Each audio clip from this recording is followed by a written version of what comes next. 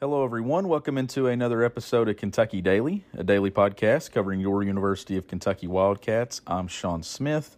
I'm recording this episode on my voice memos on my phone because I'm moving some stuff around in my house, and my desk and my area where I record is covered. So hopefully the audio is fine, but I did promise you all a mailbag episode with some topics and some questions from Kentucky's 108-56 victory versus the Dominican Republic National Select Team in the Bahamas on Wednesday night. An impressive win for Kentucky, considered to be some of the tougher competition on the tour was the Dominican Republic National Select Team. So, and you saw what Kentucky did there. So some of these next games may be even a little bit worse than what last night was, but there's a lot to talk about, ton of questions. A lot of guys played well. 6 guys reached double figures. Kentucky went with the starting lineup of Xavier Wheeler, Antonio Reeves, Jacob Toppin, Damian Collins, and Oscar Tshiebwe. And that was actually my prediction on yesterday's episode that would be the starting 5 in Game 1 in the Bahamas. And a lot of that I know I went into yesterday. I thought that Cal and the staff would go with guys and give guys a chance, and like a Jacob Toppin at the 3, a Damian Collins at the 4. And obviously it worked out. You got to see some other lineups. They mixed and matched at the start of the second half. A whole lot to talk about. I'm not going to get into the stats. You all know all the numbers. I'm sure you all have read. So let's just jump right into the questions. Probably take about 20 minutes, I'm assuming here. Henry, you sent in quite a few questions. I'll get to all of them here. Adu really played well tonight. Do you feel he should see some significant minutes down the road? I am very intrigued by Adu Thiero. Like, seriously intrigued by him. A lot of it because of the growth spurt that he's had since he got on campus, since he signed with Kentucky. I know he's already probably an inch or so taller than what he was when he got on campus. Those long arms. He's a big guard, big-bodied guard. Some of those guards that Cal had in his days at Memphis, some of those days early on at Kentucky, these bigger wings. I think Adu, like I said, I'm very intrigued by him. I don't know exactly what his role will be on this team. I want to see a little bit more of him. I wish that he were in a position now where he could play 20 minutes. I'd like to see him for an extended period of time to see what he could do. And I know last night he knocked down a three-pointer. I don't even think the ball hit the rim. It looked like it went straight through the net. And then there was a play there where he hit a turnaround jumper that didn't count, but it looked smooth. And his instinctiveness in the passing lanes, his defensive ability, his long arms, all of it, that's what makes him so intriguing. What I saw last night, and I want to see a little more over the next 3 games, and obviously into that exhibition schedule and into the early season schedule in November, I'm to a point to where I don't feel bad if he has to play minutes. And with Kentucky being so shorthanded when it comes to scholarship players, I mean, really with 10, I guess 11 if you count Ugonna, but when you look at what happened to him last year when it comes to backcourt depth with injuries, I think it's very important that he is able to play some minutes if needed. And what I saw last night, I think he's going to be able to do that in a pinch. And maybe he's a little bit further ahead than what we all thought he was. So let's move on to Henry's next question. How comfortable are you with the big lineup we started out with tonight? I know we don't like big lineups as far as shooting, but that one seemed to work. Could it be effective in actual games come December and January? Well, the thing with me with that lineup is Jacob Toppin's got to make some outside shots when it gets into the regular season and it gets into SEC play. Damian Collins last night showing that pull-up jumper from the 4 spot. That will play. When you can do things like that, I'm okay with lineups like that for certain stretches if you want to see it, and obviously it worked a lot last night. But when you get into that regular season, I just think it's going to be hard to keep guys like a Cason Wallace and Antonio Reeves off the floor together with playing a Jacob Toppin at the 4 or a Damian Collins at the 4. I'm not sure how much we'll see that lineup when they're at full strength, when Frederick is able to go extended minutes, when Adu is able to play some extended minutes as well. But I certainly didn't hate it as much as what I thought I was going to hate it. And a lot of it was because of the versatility that Damian Collins showed at the 4 and Jacob Toppin doing some things off the bounce. I know he didn't hit a lot of those pull-up shots last night, but they looked good. I want to see him in Game 2 make some of those shots and do some more things.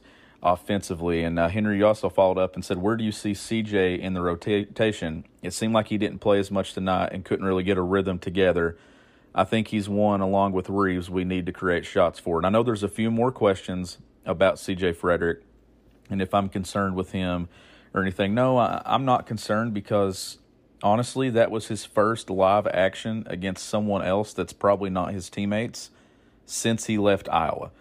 We didn't get to see CJ last year in the preseason. We didn't get to see CJ at any point in games last year. We haven't seen any version of CJ Frederick in Kentucky blue and white against another team until last night. And it was the case of he got minutes at the end of the first half and then some minutes there in the second half. But you're talking about a guy who warmed up, was sitting still. It's hard to establish a rhythm, especially when you're an in-rhythm shooter and a guy that depends on the ball going through the basket. And I just felt like that last night really wasn't the scenario or the situation for him to really showcase what he can do. I think CJ's going to be fine. When it comes down to rotation, I think the biggest thing about this weekend is to just get out of this with CJ Frederick getting his feet wet a little bit and keeping him healthy. And then you go into the remainder of August and then in September and October and you get him up to full speed. Start increasing the load a little bit throughout the late summer and early fall, and then by the time the exhibition schedule rolls around there in October, November, you have a healthy CJ Frederick who can play significant minutes for you. The thing I talked about yesterday on Twitter that gets lost about CJ is his ability to take care of the basketball. Only 10 turnovers in his sophomore season at Iowa and 666 minutes played. That is a ridiculously low number for a guy that played that amount of minutes in high major Division I Power 5 conference basketball. So he values possessions. He's going to make the three ball.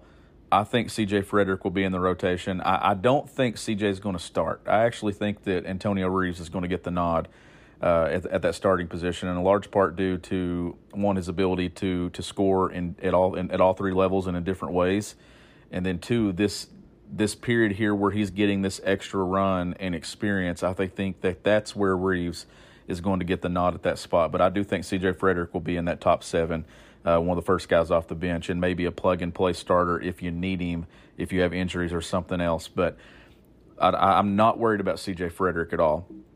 And then, Henry, you have another one here. Do you feel hold on. Let's see here. Do you feel Ugonna will end up in the rotation this season, or will he be more of a time-up piece or a tune-up piece for next season?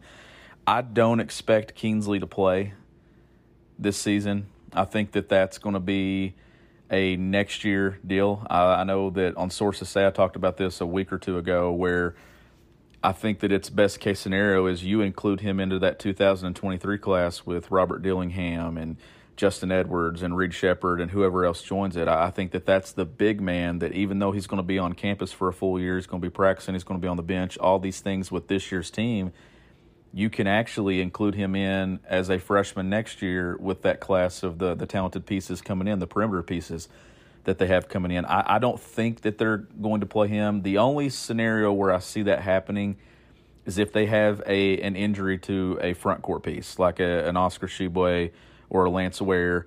And I don't even know, maybe not even Lance Ware. Maybe they get away with Damian Collins' length at the 5 if something happens to Lance for an extended period of time. But if it's a long-term injury to one of those key pieces, that's the only time I think we see Ugonna Kingsley.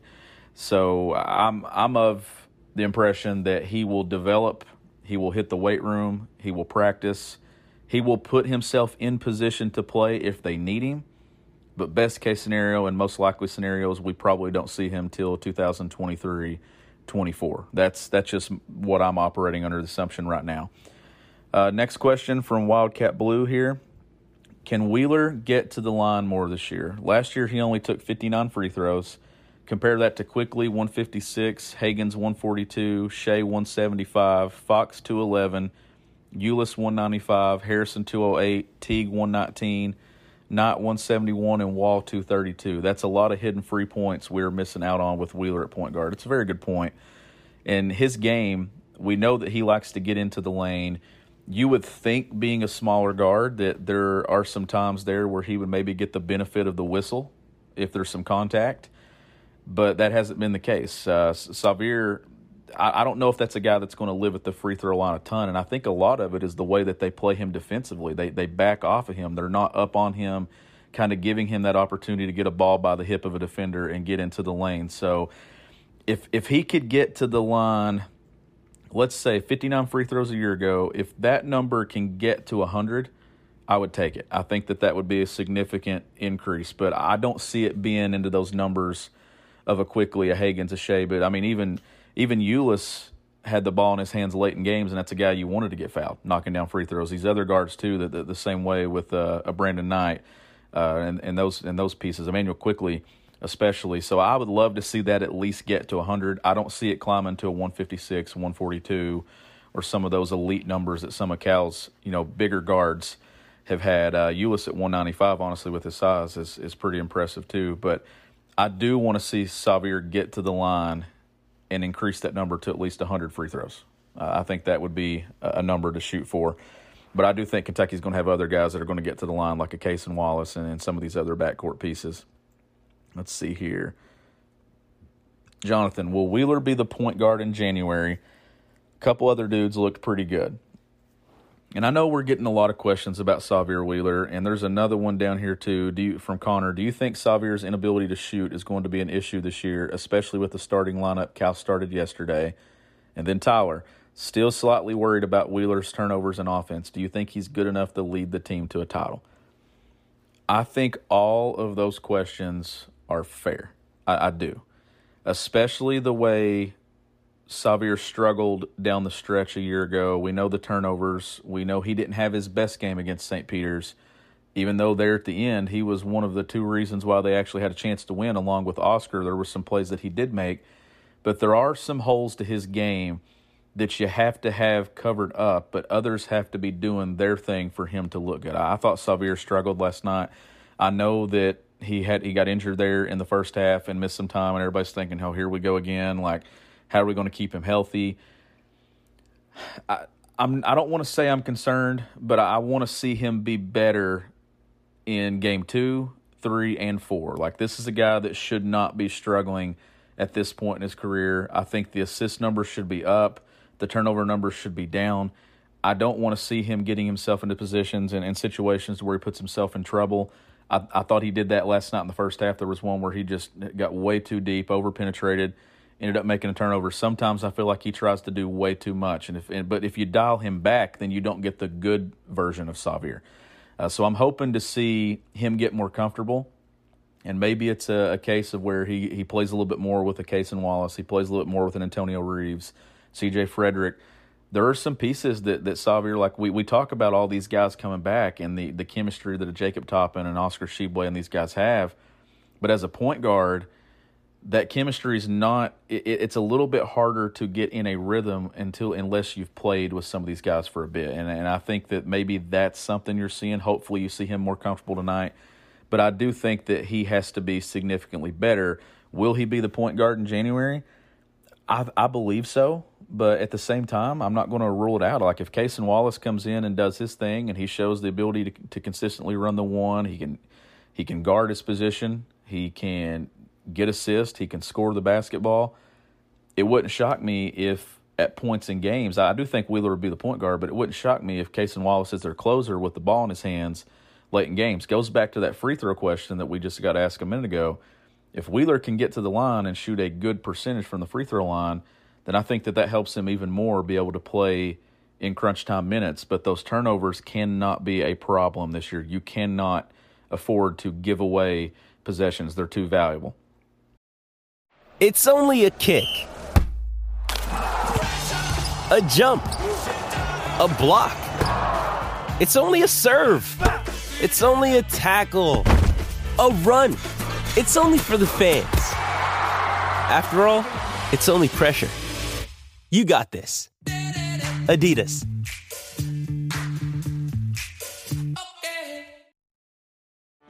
Get ready for the greatest roast of all time. The Roast of Tom Brady. A Netflix live event happening May 5th. Hosted by Kevin Hart. The 7-time world champion gets his cleats held to the fire by famous friends and frenemies on an unforgettable night where everything is fair game. Tune in on May 5th at 5 p.m. Pacific Time for the Roast of Tom Brady, live only on Netflix.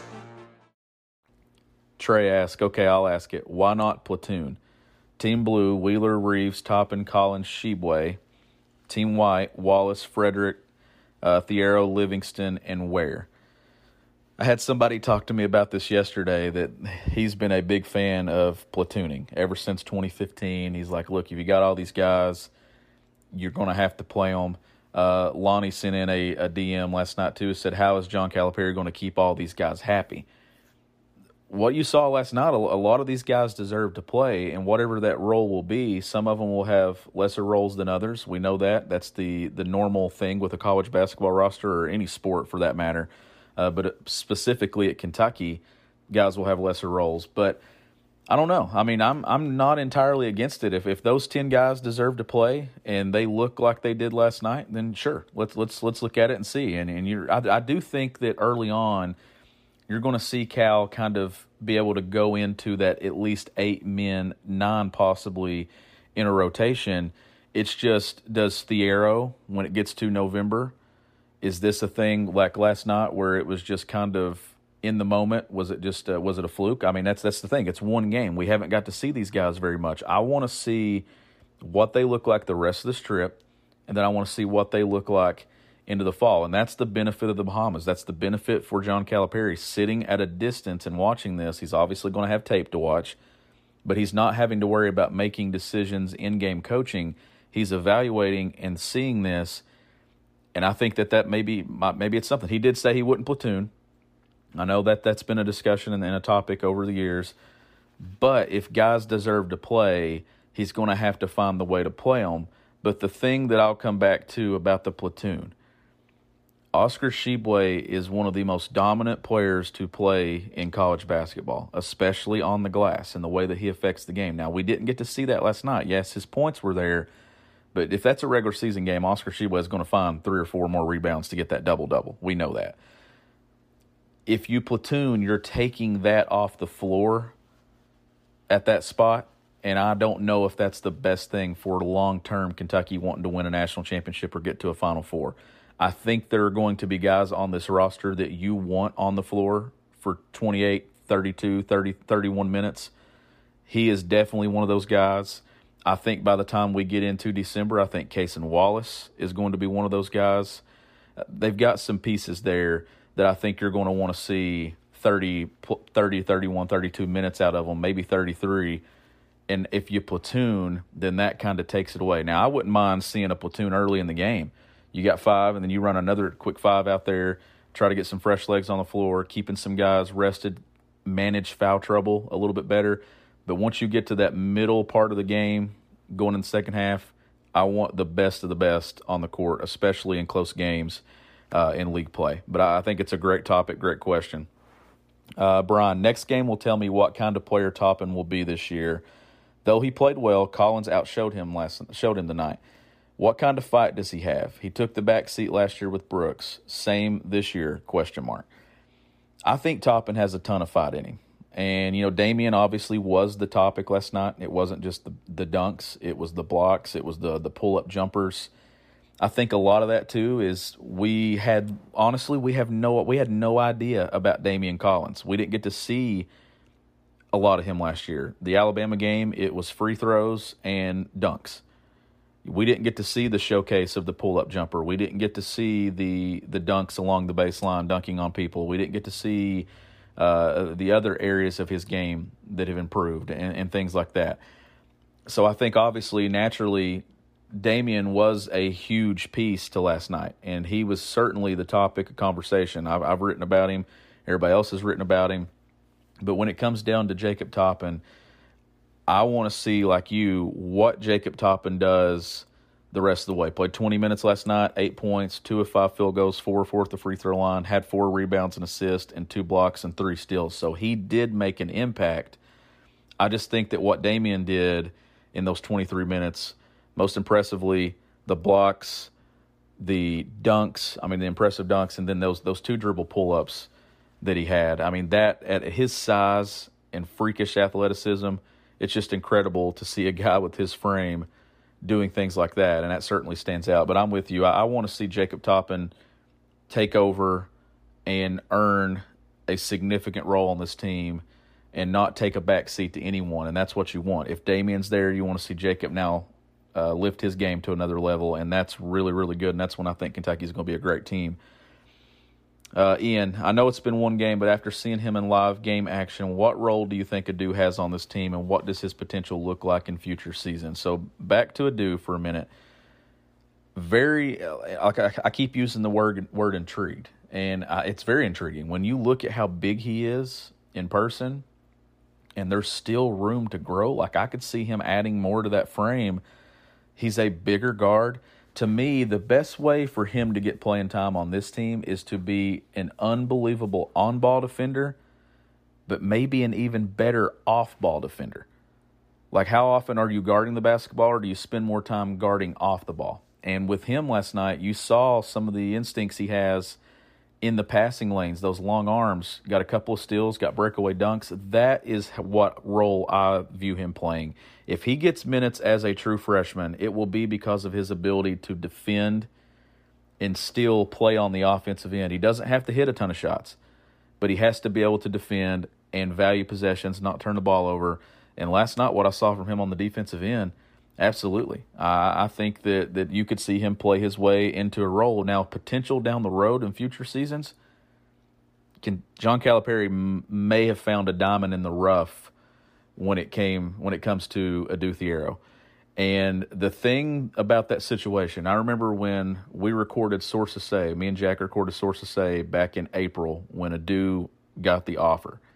And then we were kind of confused on if it was a committable offer, if it was an offer to help him get other offers, if it was just a family friend type offer, since his father played for Cal at Memphis. But when we found out that it was a committable scholarship offer, in my opinion, John Calipari doesn't hand out favors as far as scholarships. We know that. Now, walk-ons, yes. People, families that he knows, people that he's built relationships with their parents in the past, he will do things like that. Those kids will come be a part of the program because they want to be future coaches or something along those lines. Adu Thiero is on scholarship. John Calipari is not going to hand away a scholarship unless a kid can play. That was sign and tell number one for me that Adu Thiero has long-term potential in this program, and you saw it last night. So I think the future's bright for him. I really do. Basketball Benny, I'm loving the lineup opportunities and combinations, lots of flexibility and options. And that's a big takeaway, is when you're talking about this big lineup, they can play three guards together. They could play a Jacob Toppin, Chris Livingston together, 3-4. We saw the big lineup with Damian Collins at the 4, Oscar at the 5, Toppin at the 3. That could be Livingston at the 3. There are tons of options with this team, and it resembles one of those better John Calipari teams where they have a lot of length, a lot of athleticism. They have big guards. They can just bulldoze their way to the rim and get in the paint. I really like the combinations and the lineup opportunities that John Calipari has with this team and the versatility across multiple positions. I know I talked yesterday that I expected the defense to kind of take a back seat in the Bahamas because they hadn't really been together. I think their length and athleticism kind of covers up some areas when they're not in position to make plays defensively. Like if they're not in great position and help, their athleticism and length can get to the rim. Jacob Toppin, Damian Collins. I mean, these guys are so long. It's incredible. I think this has potential to be an elite defensive team, but an also very, very capable offensive team that can hit shots, can score on you in transition, and can kill you on the offensive glass. Like I think that this team has a lot of potential to be very, very good, which leads to the next question from Jay. How much will everyone overreact over the Bahamas game? Significantly, Jay. I think I'm overreacting right now probably. I think we all are. And then King Solomon there, are we going 40-0 or 40-0? How about 44-0 if they win all 4 games in the Bahamas? No, I do think that there's going to be some overreaction. I think that that's normal, especially when it comes to this. I think everyone, honestly, is excited when it comes to Kentucky basketball being on the screen, and I'm excited about it. I thought it was a lot of fun last night to sit back in August and watch that. You get it again tonight. You get 2 more games this weekend. enjoy it. And then football season right around the corner, but it's always a good time to be talking about Kentucky basketball. And I believe this is the last question I have here. It's from Carter. Is Livingston better at the 3 or 4 at the college level? That's a great question, and one, Carter, that I'm going to have to see a little bit more of his game at the college level before I can kind of justify my reasoning for which way I'm going to lean on 3 or 4. He obviously hit the 3 ball last night. That is intriguing to me at the 3, and it's also intriguing at the 4. I want to see some more of his game before I make a surefire call. I know all spring I talked about he needs to be the 4, small ball 4, but what he did last night, and you saw some of the passes and things that he can make, to me, I think it's one of those things where he has the ability and the versatility like we were just talking about, where he can slide and play some 3, play some 4, and it really doesn't matter. You just get him on the floor any way you can and let him do some of the same things that he would do at the 3, even if he's playing the 4. If he's going to be a guy that gets downhill and he's elite in transition with that body and that size, let him do it at the 4 as well. The biggest thing I like about him is he can grab a board and lead the break. So I want to see a little bit more of him before I pigeonhole him into one of the 2, but I think that's the worst thing that could happen is we say, okay, he's a 3 or he's a 4. Just let him be a face-up basketball player, a perimeter guy that can get by his man, consistently make a 3-point jumper, and can also just bully his way to the basket. That would be the way that I would like to see him play. I think that is all the questions. Derek and I are planning to do a recap episode talking about everything. Hopefully that comes your way today. If it doesn't, we will definitely be back to recap the second game in the Bahamas. Hopefully y'all enjoyed this mailbag episode. I'll throw up another one after game 2. I'll record mailbags after all 4 of these games. We'll dive into some questions. I'm sure we'll be talking about some different topics and some different things after game 2. But as always, this show is powered by Blue Wire Pods. It's also powered by the Butcher's Pub with 3 locations, Palmville, Williamsburg, and London, Kentucky. You can visit thebutcherspub.com or check them out on Facebook. I'm Sean Smith. We'll catch you next time on Kentucky Daily.